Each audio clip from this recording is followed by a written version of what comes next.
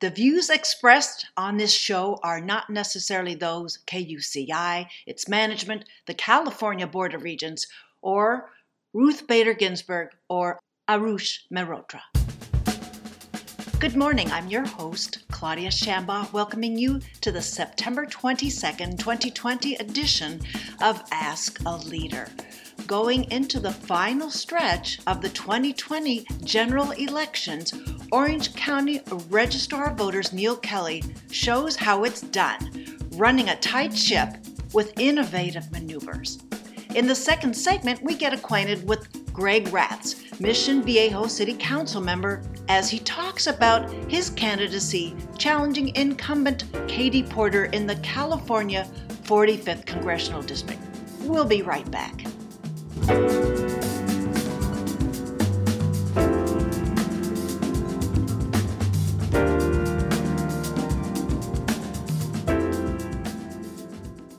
Welcome back to the show. My first guest is Orange County Registrar of Voters, Neil Kelly. He's been at the helm since 2004 in this county, which is the fifth largest in the country. Neil has led the Registrar of Voters office through the largest cycle of elections in the county's 123 history.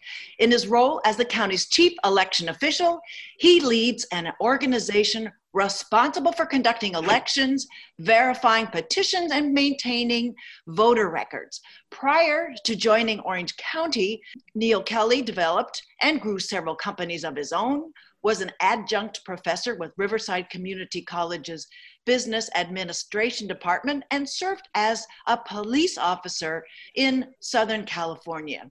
Neil has received several awards for election administration, including recognition from the California State Association of Counties, the Election Center, and the National Association of Counties, and the 2015 Public Official of the Year from the National Association of County Recorders, Election Officials, and Clerks. Neil serves on the U.S. Election Assistance Commission Board of Advisors and the Election Assistance Commission Voting System Standards Board, is the past president of the California Association of Clerks and Association Officials, and is the past president of the National Association of County Recorders, Election Officials, and Clerks.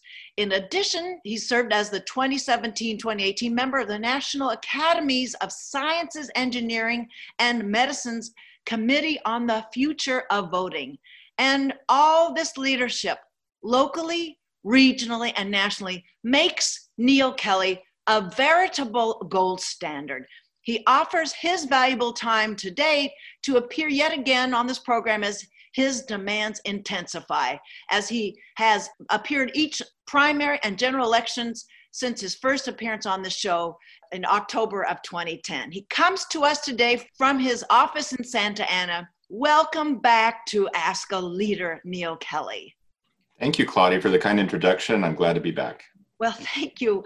With the 47 days or so to go at the time of this September 18th taping, am I exaggerating, Neil? Does this have the feel of a championship game, a NASA launch, a Normandy Beach invasion, all rolled into one event, the 2020 general election? I don't think you're exaggerating. I think that's very well put. I was just talking to someone the other day and saying, you know, I've managed about 80 elections to this point, and this definitely has to be one of the largest in terms of scrutiny and just attention on the election. And there is another factor, complications, and we're going to get into that. So looking at this tall order, not only is there an increased number of registrations of voters, then there's the pandemic that occurred, and I'm sure you've already written a thank you note to the California legislature for moving this presidential primary up so that you could pull it off before the pandemic lockdown. We had ours on March 3rd. It was pretty fortuitous timing. Really was. Yeah, you're right.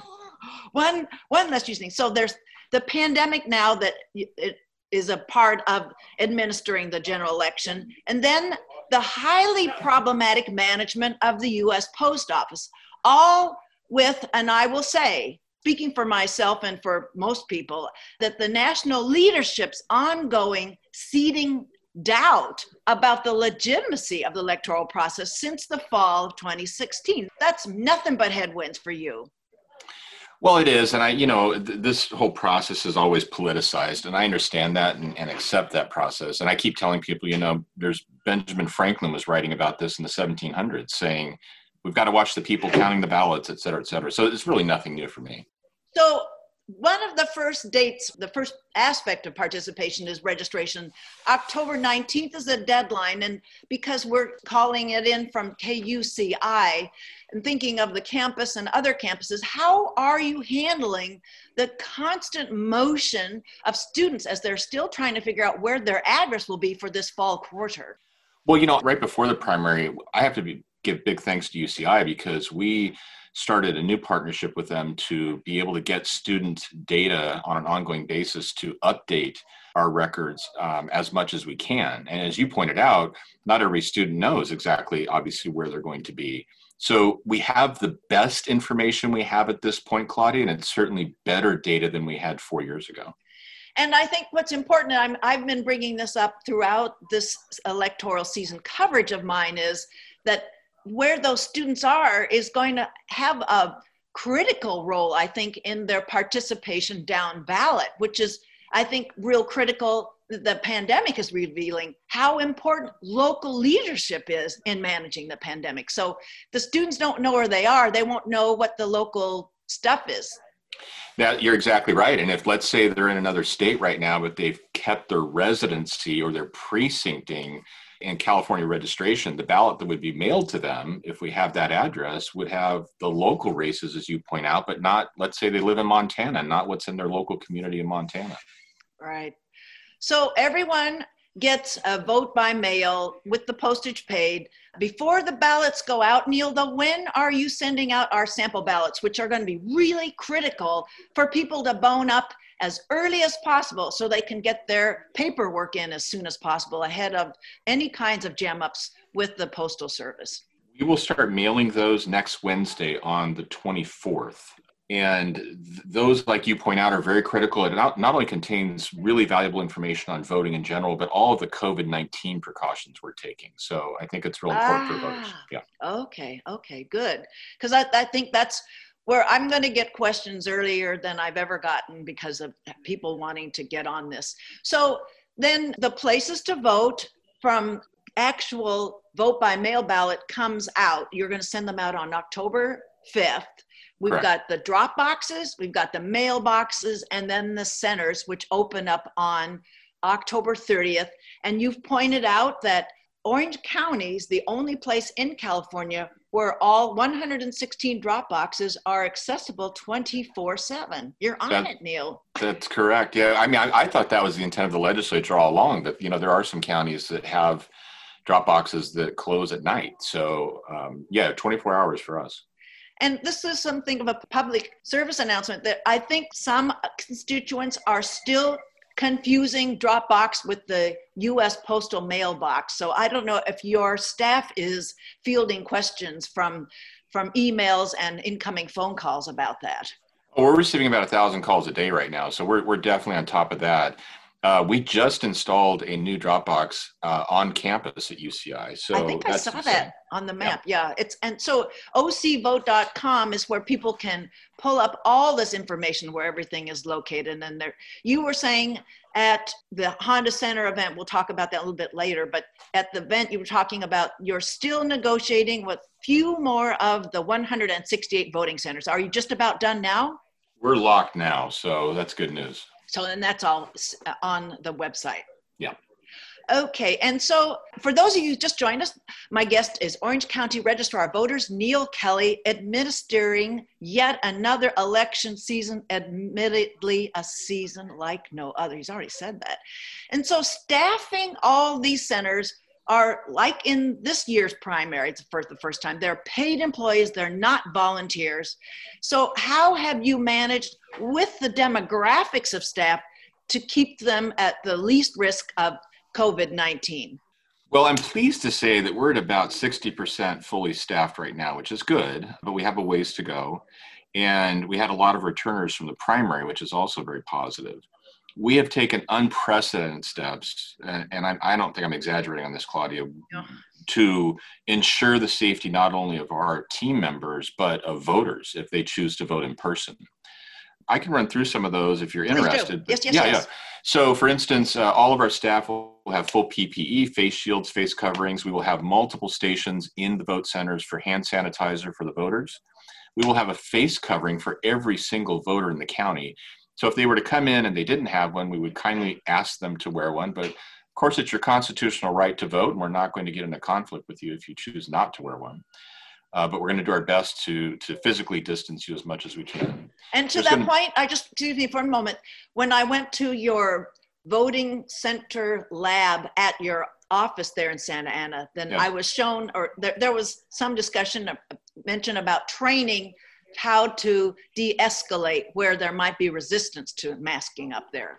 Correct. That's part of the training. Exactly. To, my desire is to not have our team members have to get into a conflict. And there is that hope that we can convince people to wear the face covering, but again, we're not going to force it. And then as you saw when you came to the vote center lab, there's going to be markings on the floor, plenty of signage that clearly directs voters. We're going to be using disposable pens for their ballot, and we're going to be using disposable ballot secrecy folders for the voters. When they go to vote in a booth, every other booth will be closed to maintain physical distancing. And reinforce that. And reinforced, absolutely. There'll be signage on those booths. And then when they're done voting, they'll go to a scan station, they'll scan their ballot, and then we have a dispenser for them to take their own I voted sticker. And then when they leave, there's another hand sanitizer station. So we've really gone all out, in my opinion, to ensure as best we can the safety of our team members and voters. And if I could just add one last thing, I've been to a few restaurants lately, and I look around and I think, well, there's not a lot being done. You're separated by booths, but I'm just thinking about all the things that we have engaged with to try and make this as safe as possible. So I'm really proud of where we're at. So one of the shiniest of the objects in your general election 2020 offerings is the Honda Super Center, which answers the moment now. And I guess as you opened up something that large, that's one reason why you said you're 60% fully staffed. You're going to, as you add something that huge, you're going to have to keep adding. Talk about what is so special and so the kind of array of possibilities for voters to remain safe from the drive-through or the coming into the booths inside the Honda Center. I just think there's a number of really positive aspects to that. The first being it's an iconic location. I mean, you can't miss it from the freeways. It's easy access off the freeway into the parking lot. It is, as you know, Claudia, a very large facility with plenty of space and parking.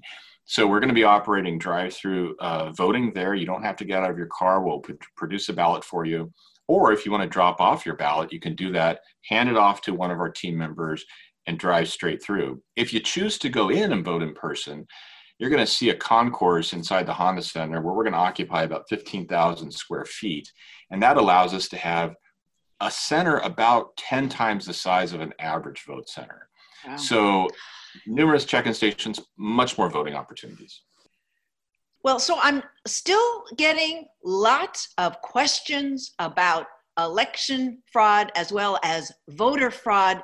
You have so many junctures, Neil, where you protect the system from these violations. Could you just talk briefly about all the cross-checking that you do and ensure that each voter's ballot is counted and counted only once? That is a tall order to do in just a few minutes. But what I will tell you is that, any human-built system has vulnerabilities. And it's my job to ensure we're plugging those holes and watching out for those vulnerabilities. And we have a very strong relationship with Homeland Security, the FBI, our local law enforcement fusion center, where we have done a tremendous amount of work on the back end to enhance physical security, but more importantly, system and network security. And there is so much work that goes into protecting your ballot because, in my opinion, it's very sacred. And on top of that, the checks and balances in place to ensure that one voter is casting one ballot, that a vote by mail ballot that is returned that we can match that to the voter on record is very important before we ever open it. So there's just a number of things that have taken place to ensure that security and that integrity of that ballot. And I'll leave you with this and say that since 2016, we really embarked on vastly improving that process. It is, I would say, double the amount of security that we had in 2016. And I felt then that we had some very strong security measures in place. So this is not something we take lightly, and we're focused on it daily. It's not meant to be a political commentary, but I wanted to see if you thought that if California not being a battleground state, there is a little less vulnerability to cyber attacks because it's a bigger investment to hack and with a lower yield, some kind of a system where it's not a battleground state. It's sort of, like the 8 states in the country that might be more of the target for cyber fraud. Yeah, you're raising a very good point. I think that's accurate, but I also know that California systems, including ours, are targeted daily from foreign entities. So this is something that we have to be on alert for every second of the day. Well, I've always been curious about what you see and what keeps you up at night there. But I know if I were to ask for any more details, then I would be killed as a host. There would be no continuing. So I plan on doing more shows, so I can't ask more questions, even though my antenna are just tingling to find out more about that. So, well, Neil, we've got poll watchers, we've got monitors and observers of all stripes going to all these voting centers. So, and I know in the past you have encouraged monitoring, but I'm getting missives from various partisan platforms that the people are very intent on they're not just going to be monitoring, there's an intimidation aspect. What, Neil, do you anticipate is going to happen in Orange County? I'm not making you speak for all the other places, even though you could. What do you anticipate, and how are you managing that kind of drama that it's coming our way? Yeah, and we're prepared for that. I mean, we saw that in other presidential elections, and we're ready for that. One of the things that we do, and we're updating it right now, is publish a handbook that lets observers know the laws and the rules around observation. And one of the very strong prohibitions in all of that is any kind of intimidation. And look, there's going to be a swift response to that. And I can assure you that the plans that we have in place with the district attorney, with our, like I said, our local law enforcement fusion center and the command centers that we're going to have set up, it's just not going to be tolerated under any circumstances. So what I do for sure is encourage people to observe, obey the rules and the laws, and it's a transparent process. And so I encourage that. We're going to have remote observation too, Claudia, so people can do it from their home as well. So, but though, it's a really legitimate concern because we've seen other domains that we thought were safe domains where the norms of that safety have been violated. I think it's something that in any way you can reassure Orange County constituents that this is going to be a safe place to be participating. Absolutely, it's going to be a safe place to participate. We are standing up plans right now to have, like I said, a robust and swift response to any issue related to intimidation. It's just not going to be tolerated.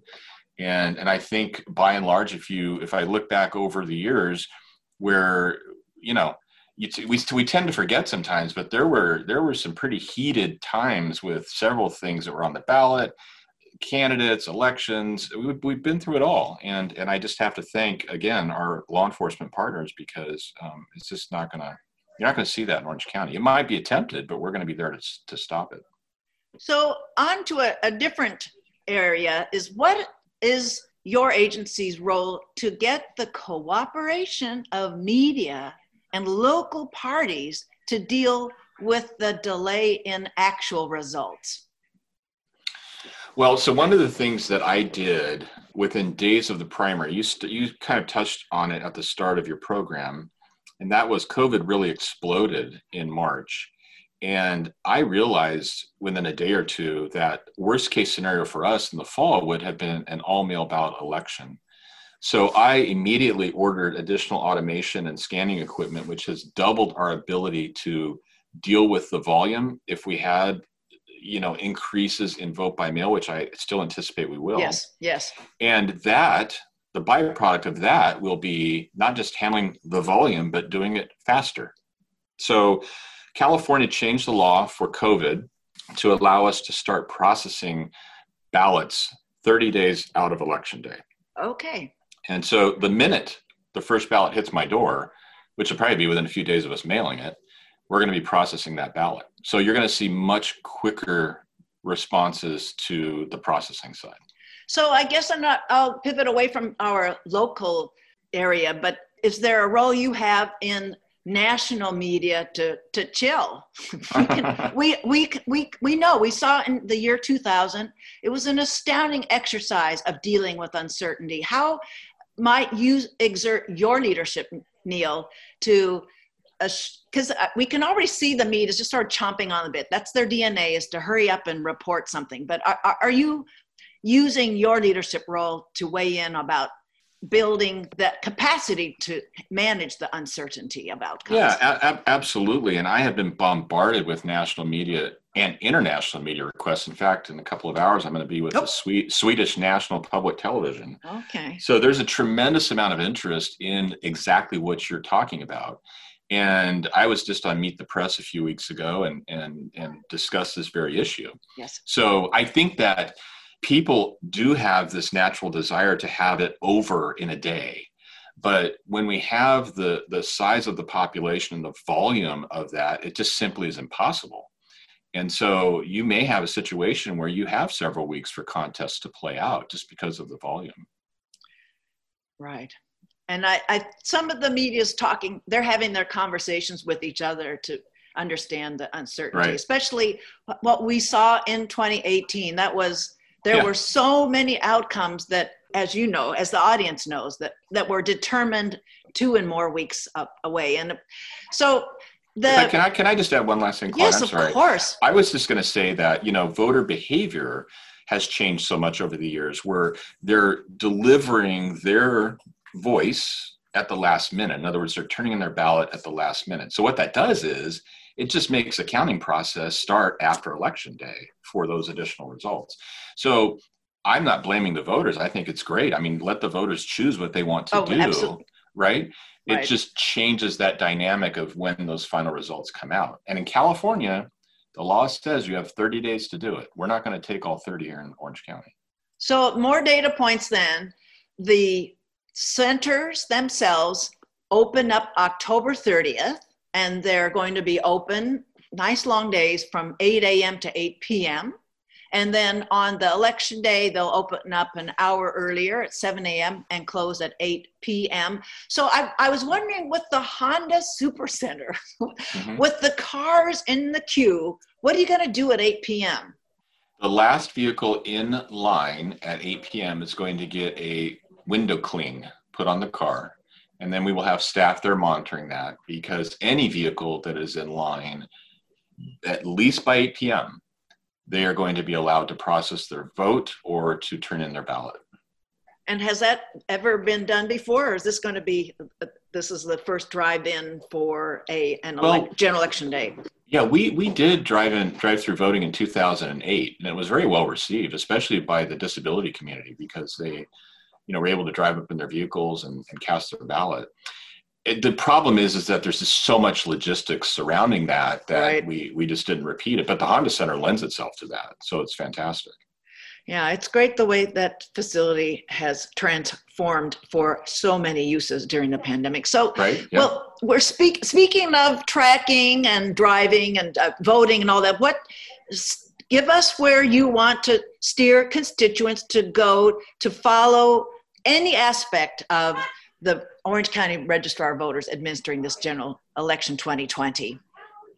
Well, I really think that if they're interested in all of the data points that you've talked about, including real-time data, registration, ballots, if you want to look at where ballots are coming from in individual communities and what the party breakdown is, we provide all of that on our website at ocvote.com. Just scroll to the bottom and click Data Central, and you'll be presented with as much data as you could possibly consume.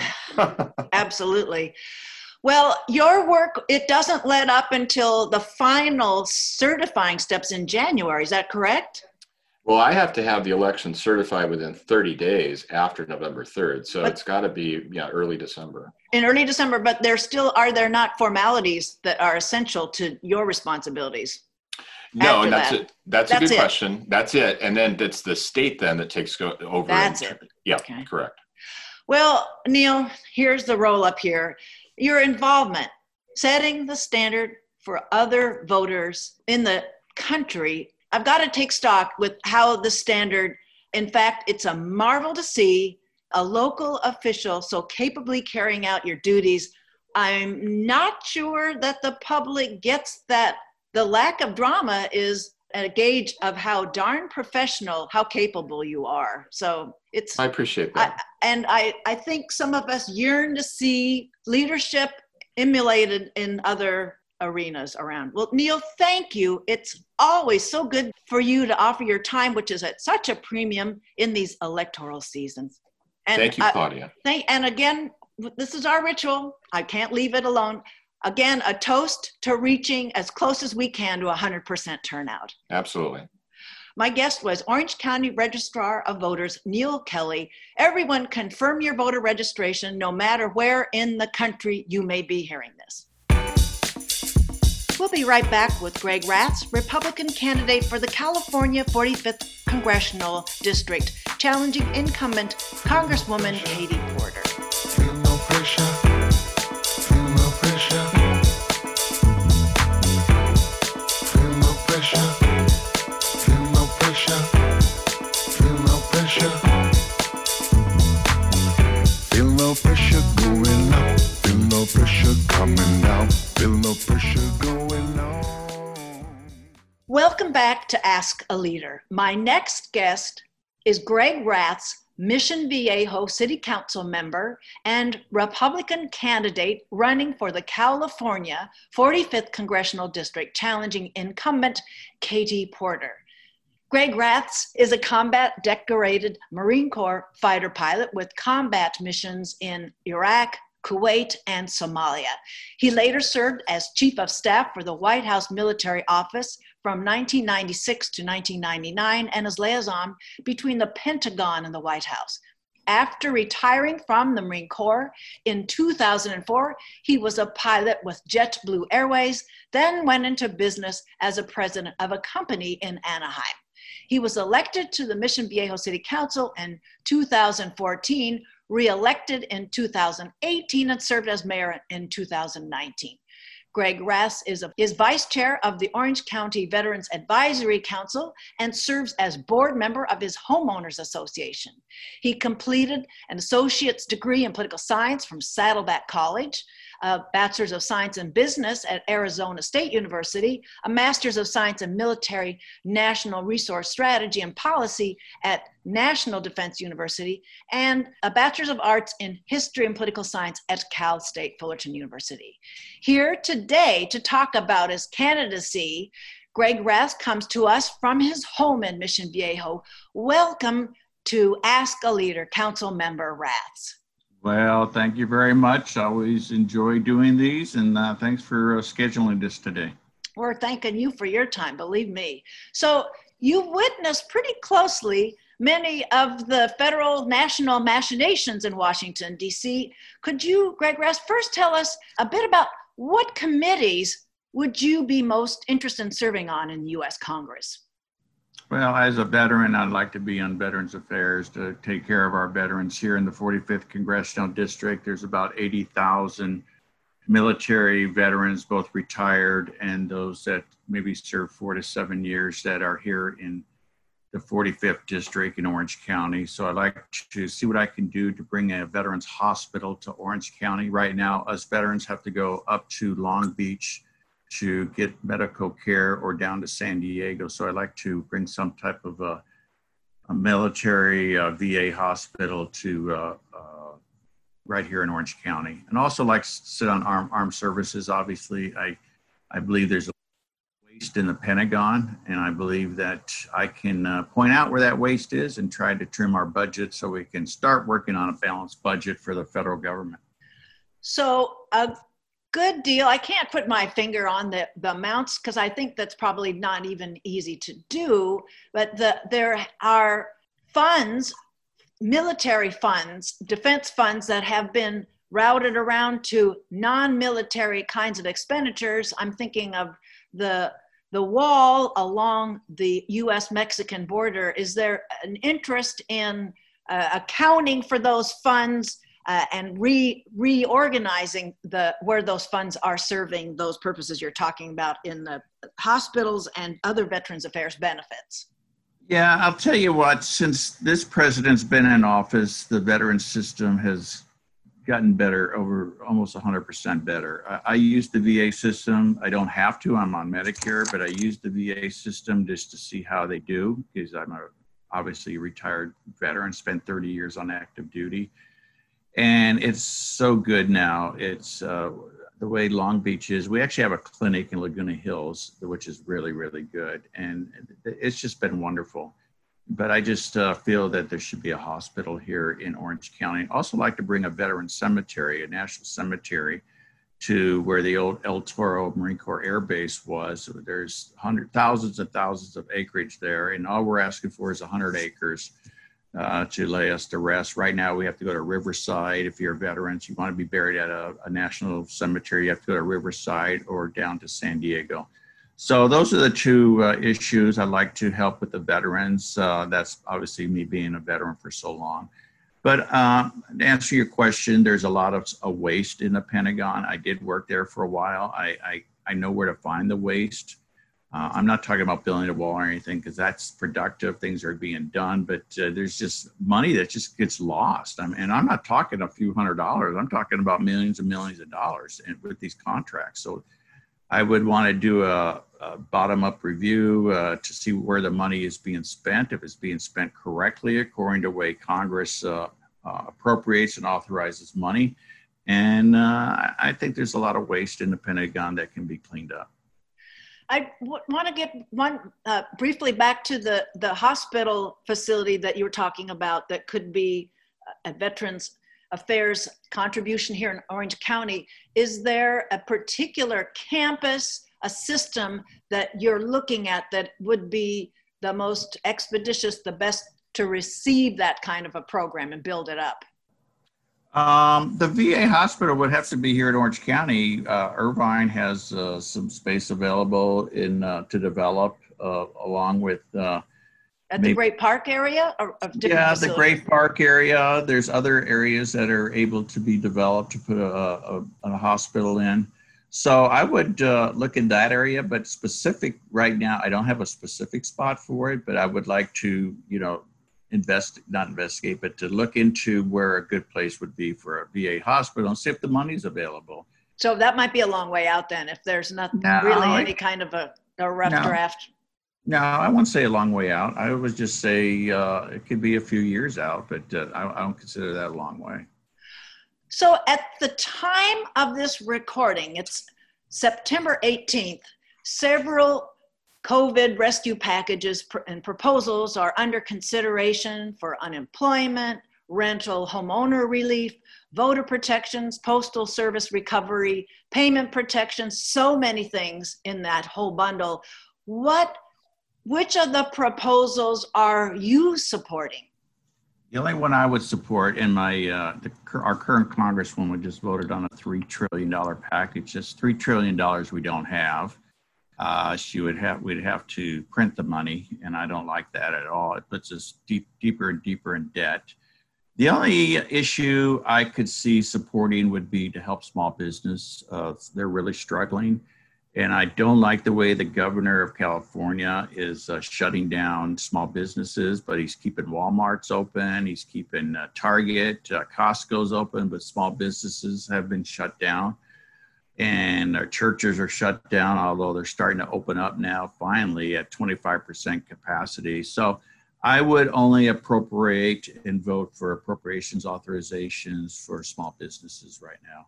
Now, as far as unemployment, that's the state's responsibility. It's not the federal government's responsibility. When I was president of my business, we paid into the unemployment fund to the state of California, not to the federal government. I don't know why the federal government's sticking their nose into unemployment. That's the last thing they should be looking at. It's the state's responsibility to handle the unemployment program, period.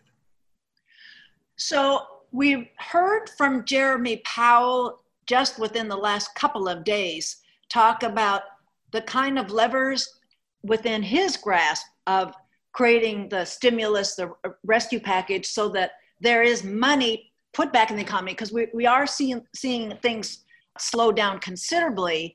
So he was sort of indicating there's a congressional measure of getting money into the pockets of households to reinvigorate the economy for all the boats to be floating in. So you don't get that memo from Jeremy Powell that there are congressional responsibilities along with the Federal Reserve responsibilities in this COVID pandemic response? The Fed has done as much as they could possibly do. They've got interest rates almost at zero. I mean, he can't go unless he goes negative. He's ensuring that there's plenty of money. The Treasury's ensuring there's plenty of money available. But it's fake money. It's money gets put into a computer and sent from one agency to another. It's not money coming from taxpayers to Washington. It's you just can't use fake money to keep stimulate the economy, because sooner or later the dollar is going to be worthless when you're sitting on a $26 trillion deficit that the federal government currently has, and they're spending $2 to $3 trillion extra a year that they bring in. You just can't sustain that. And what I think has to, with COVID, is get people back to work. If you can open Walmart and you can open Target, why can't you open the shoe store, the little shoe store down the street? I mean, get people working. We know how to live with COVID. We know how to wear a mask. We know how to use sanitizers on our hands. We know how to social distance. So let's get people back to work. I'm with these people that said enough's enough. Why are you hurting our workers to the point where they can't go to work? It just doesn't make sense. You know, why are liquor stores open but the churches are closed? You know, they pick and choose winners and losers, and it's just wrong. It's just wrong for the small business owners in my community and of the Mission Viejo. I sit on the council as mayor last year. These people are suffering because of these restrictions put on them by the governor of California. What does he know that happens in Mission Viejo? Why don't he give that authority down to the counties, and then the counties can give us authority on how we can run our own cities. The president does that. He's given all the governors authority, but we live under a governor who just won't let us open up our state. I'm tired of it.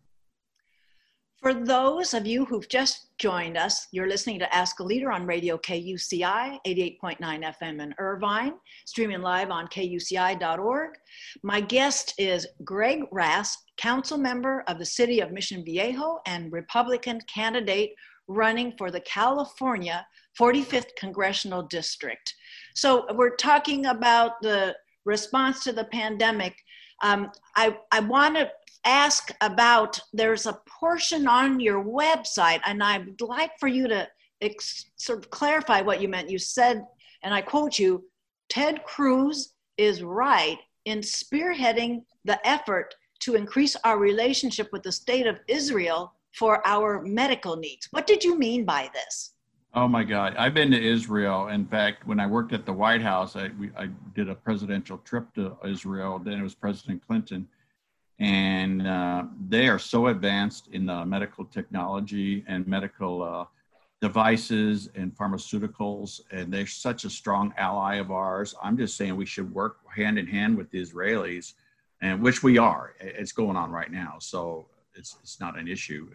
So they're just so far, not far ahead of us, but so far ahead in the world when it comes to medical devices, medical technology, and pharmaceuticals. Okay. So then another quote in that particular section of your website, I'm quoting it directly. Lastly, President Trump was right in his efforts to curb the threat of transmission and his orders to the states to come up with state-specific plans to reopen their respective economies. And since you were working on the national level, you could see the kind of leverage that an entire nation can exert in negotiating, contracting for in the supply chain in something like a pandemic. How did you think that the president's response was, as you said, was right in how he responded? To the pandemic? Yes. Well, obviously he saw the origin of the virus coming from China, a town called Wuhan. And I believe now that we have evidence that it came from a lab in Wuhan, and I believe the Chinese kind of hid it from us. And as soon as the president was aware that they had this huge Chinese New Year's, I believe, festival where hundreds of thousands of people from all over the world of Chinese ancestry came there, and then they all went home, and a lot of them carried the virus. And what he did was, as soon as he got wind of that, he shut down all travel to and from China, which was a smart move. And then when they start seeing it expand, the virus in Italy and Europe, he shut down travel from Europe. So I thought those were good moves. And then, he worked hand in hand with Dr. Fauci and some of the professionals in the medical field to kind of get a grip on what exactly this virus is.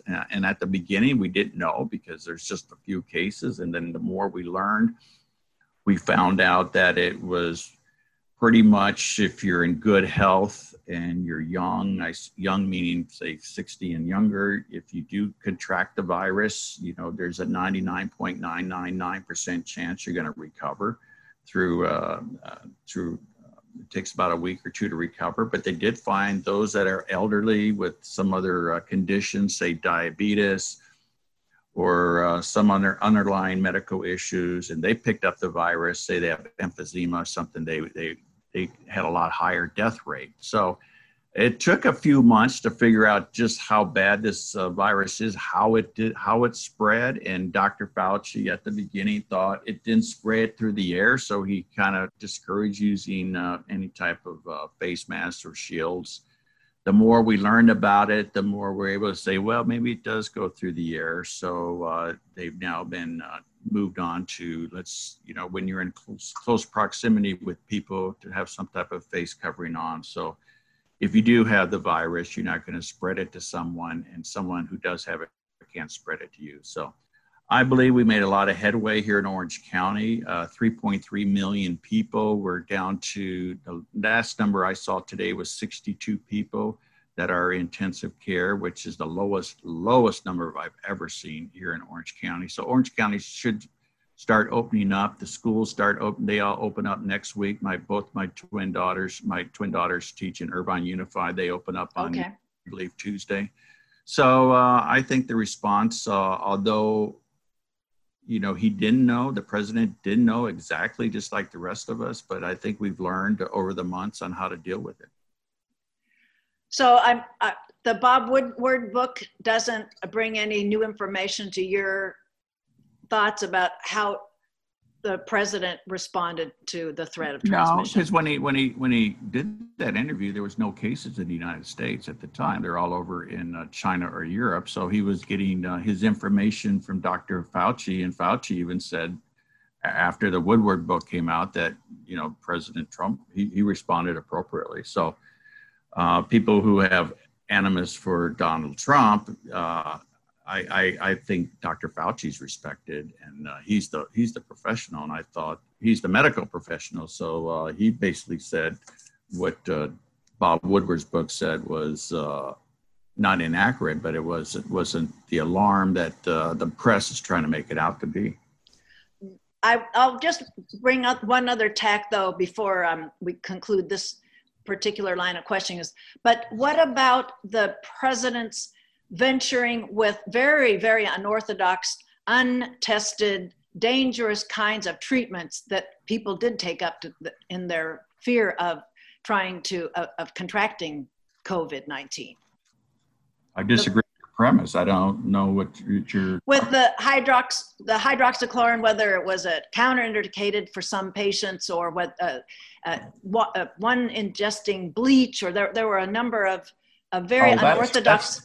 That's not true. He didn't say that. He never said that. He said use. I saw the news conference. He said you should use bleach to clear off your tables and things like that. But he never ever said you should ingest Clorox or bleach or anything like that. He's not that stupid. I'll set that one aside, and then I'd like to move on to we have a climate situation going on. If you're still flying, you could probably see amazing smoke all over where you would fly your combat jet, right? Correct. So let's have you talk about the environmental and the public vulnerabilities in climate that, what are your positions on the carbon tax, House Resolution 763, the Green New Deal, or the Green Real Deal? Well, let's look at these fires first. There's fires where? California, Oregon, Washington, correct? Correct. And Colorado as well. You hit the border of Canada, there's no fires. Why is there no fires? Because they know how to manage the forest up in Canada. They're very good at managing the forest. If trees fall and die, they cut them up and get them out of the forest, and they clear the forest. Unfortunately, in our western states, the environmentalists have made it so hard for the Forest Service to go in and clean the forest because they're saying it's an environmental danger to clean out the forest. And I think the forest naturally has fires all throughout the history of the world that cleans out the underbrush. And unfortunately, due to certain environmentalists, they're not letting us go in, or not us, but letting the Forest Service go in and clean out the forest. So as soon as there's a spark, as soon as there's a lightning strike, boom, you got what we have here right now. That we got 25 fires in California, 13 fires in Oregon, and a couple in the state of Washington. You don't have zero up in Canada. So that's the issue. But if you want to talk about climate change and environment, I am an environmentalist. I have solar panels on my roof. I have artificial turf to save water here in California. I have double pane windows on my house. I have, I'm a member of the Southern California Association of Governments Environmental and Energy Committee. And I believe there is a problem with carbon into the atmosphere, but I'm not going to get rid of carbon fuel until we have an alternative for gasoline and natural gas. Because if we say, okay, no more fracking, no more drilling for oil, no more, all we're going to do is end up buying it from Saudi Arabia or buying it from the Middle East countries to supply our cars. So until we get a cost-effective alternative to the combustible engine, such as hydrogen, which is good, it has zero emissions. There's hydrogen cars right now, but they're very, very expensive. So until we can get the price down and come to an alternative, we just can't throw away all the airplanes and jets and cars in the United States. So we need to come up with an alternative plan for carbon type cars or carbon burning cars. And once we have that, and then we can slowly wean ourselves away from these cars, like we did in the 70s when we got rid of unleaded gasoline. We used to have leaded gasoline, and it took about 8 years, and they phased it out. Now we all have unleaded gasoline. So, but I would continue to work. I believe there's a 764. You said 763. I think it's 764. There's a very environmental friendly bill that I would probably come to work with other Congress people about how we can help those of us that don't have the money to basically reduce carbon ourselves, but these big companies and corporations, they would pay the tax and money to reduce carbon. I think it's 764. I'll have to check on it because I was briefed up on it I believe it's 763, the Energy Innovation and Carbon Dividend Act of Yeah, that one. That's the 2019. one. Yeah, 763. Yeah, I would like to look into that and see if I could sign up as a co-sponsor. I might want to make a few changes to it, but I like the way that's been put together. Okay. The Green New Deal? No, not the Green New Deal. Are you talking about the Green New Deal 763? No, they're separate. They're very separate. No, right. No, I'm not in favor of New Green Deal. I just think that's too radical. I mean, why would the United States, that has a very small segment of the world, have to go through all this when the rest of the world, continues to emit carbon, such as India, China, and Russia, places like that. So it would have to come together, and that whole Paris climate issue was very bad for the United States. And I supported our president 100% to get out of that, because it was just going to cost American taxpayers trillions of dollars. And I think it reduced the carbon footprint in the world by like 0.1% over the next 10 years. So the part of the climate crisis, I think too, that not just the fire, but the extreme heat, and that is recognizing no borders. And I'm going to interview, after this whole election campaign, the season is over, I'm going to interview an author that is Mark Linus, Our Final Warning. He's very, very alarmed with the heating up around the planet. And so I don't know if you feel like there is, to what extent do you feel some urgency in bringing the carbon load in the atmosphere down? So are you talking about global warming or climate change? You said both. They're both of them going on.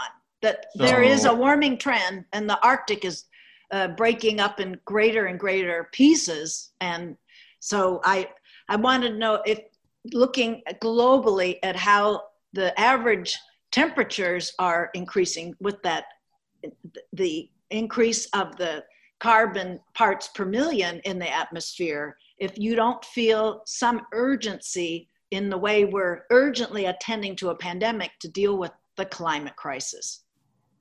Well, I believe the climate's been changing ever since the world began. I mean, we went through the Ice Age, we went through everything. And I do believe that a lot of this is man-made, that's currently going on. And there's ways we can work with our own government and with governments of other countries to help reduce the carbon that we just talked about throughout, that goes up into the atmosphere.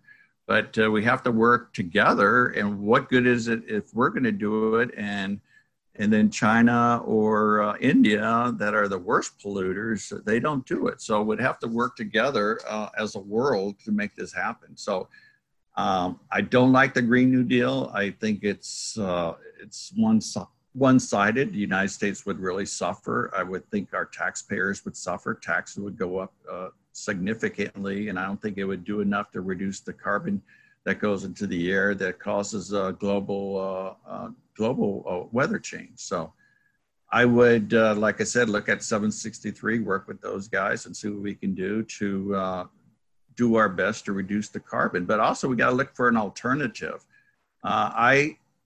Like I said, I have solar panels. I do not use any power from any power plants around California, because the solar provides plenty of power for my house.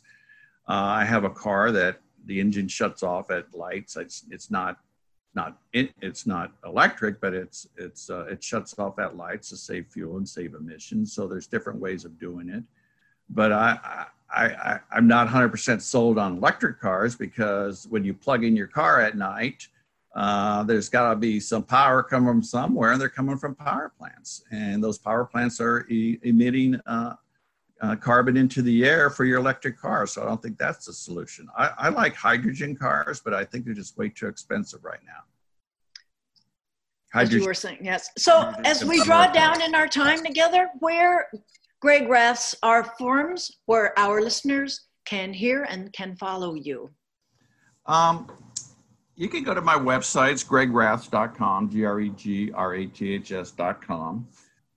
Why am I running? I've served my country, my community, my whole life, from Cub Scouts to Eagle Scout to government in high school to 30 years in the military to 6 years on city council, mayor of Mission Viejo. like you said, I serve on the Veterans Advisory Council for the Board of Supervisors for Orange County. President of the Rotary Club last year for my Rotarian. I sit on my HOA. I sit on the Southern California Association of Governments Energy Committee. I'm a member of the Elks Club. I just love to serve, and I want to continue to serve because I know how to help people. I know when they come for a problem, I know how to help solve their problems. And as a representative in the 45th district, I know this district. I've lived here for 42 years. I've been a homeowner for 42 years. I obviously, through some military assignments, I had to leave and I had to rent my house. But I know the area, I know the district. All 10 cities are run by Republican mayors. They've also, 9 out of 10 have endorsed me. Both supervisors are Republicans. Both state senators are Republican. Both state assembly people are Republicans. So it's a very Republican district. The only Democrat is Katie Porter, who's sitting, she came here from Iowa 11 years ago. I don't think she knows the district as well as I do.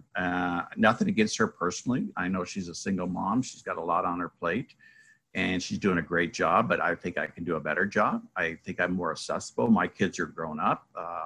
It's my wife and I, so I'm retired from all my occupations, so I can give 100% to my constituents here in the 45th district, and Irvine being the largest city, Mission Viejo being the second largest city. I know the area. I spent 20 years at Irvine at the Marine Corps Air Station El Toro, and I feel I can serve the people and bring home what they need, and that's some of the things I've already mentioned: a veterans cemetery, a veterans hospital. I like to take care of our elderly. We have Laguna Woods, ensure that Medicare is fully funded. I want to take care of just as many people as I can and do a good job. And they say, well, how can you're just 1 out of 435? How are you going to do that? Well, look at AOC. She's one. Look at what she's done. I mean, for a young lady, I think she's still in her 20s. She's about 27, I think. Yeah, although I don't agree. No, maybe 28. Yeah.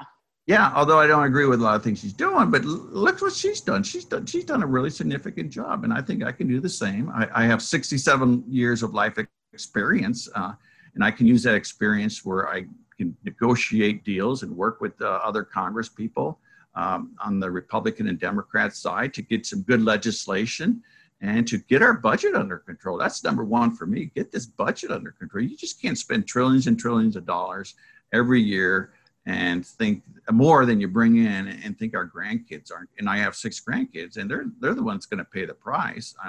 I may be around 20 more years, but they're going to be around for 80 years, and they're going to pay the price. So well, I'm sorry we don't have more time together. There are other questions, but that's all the time we have. Thank you, Greg Raths, for being on Ask a Leader today.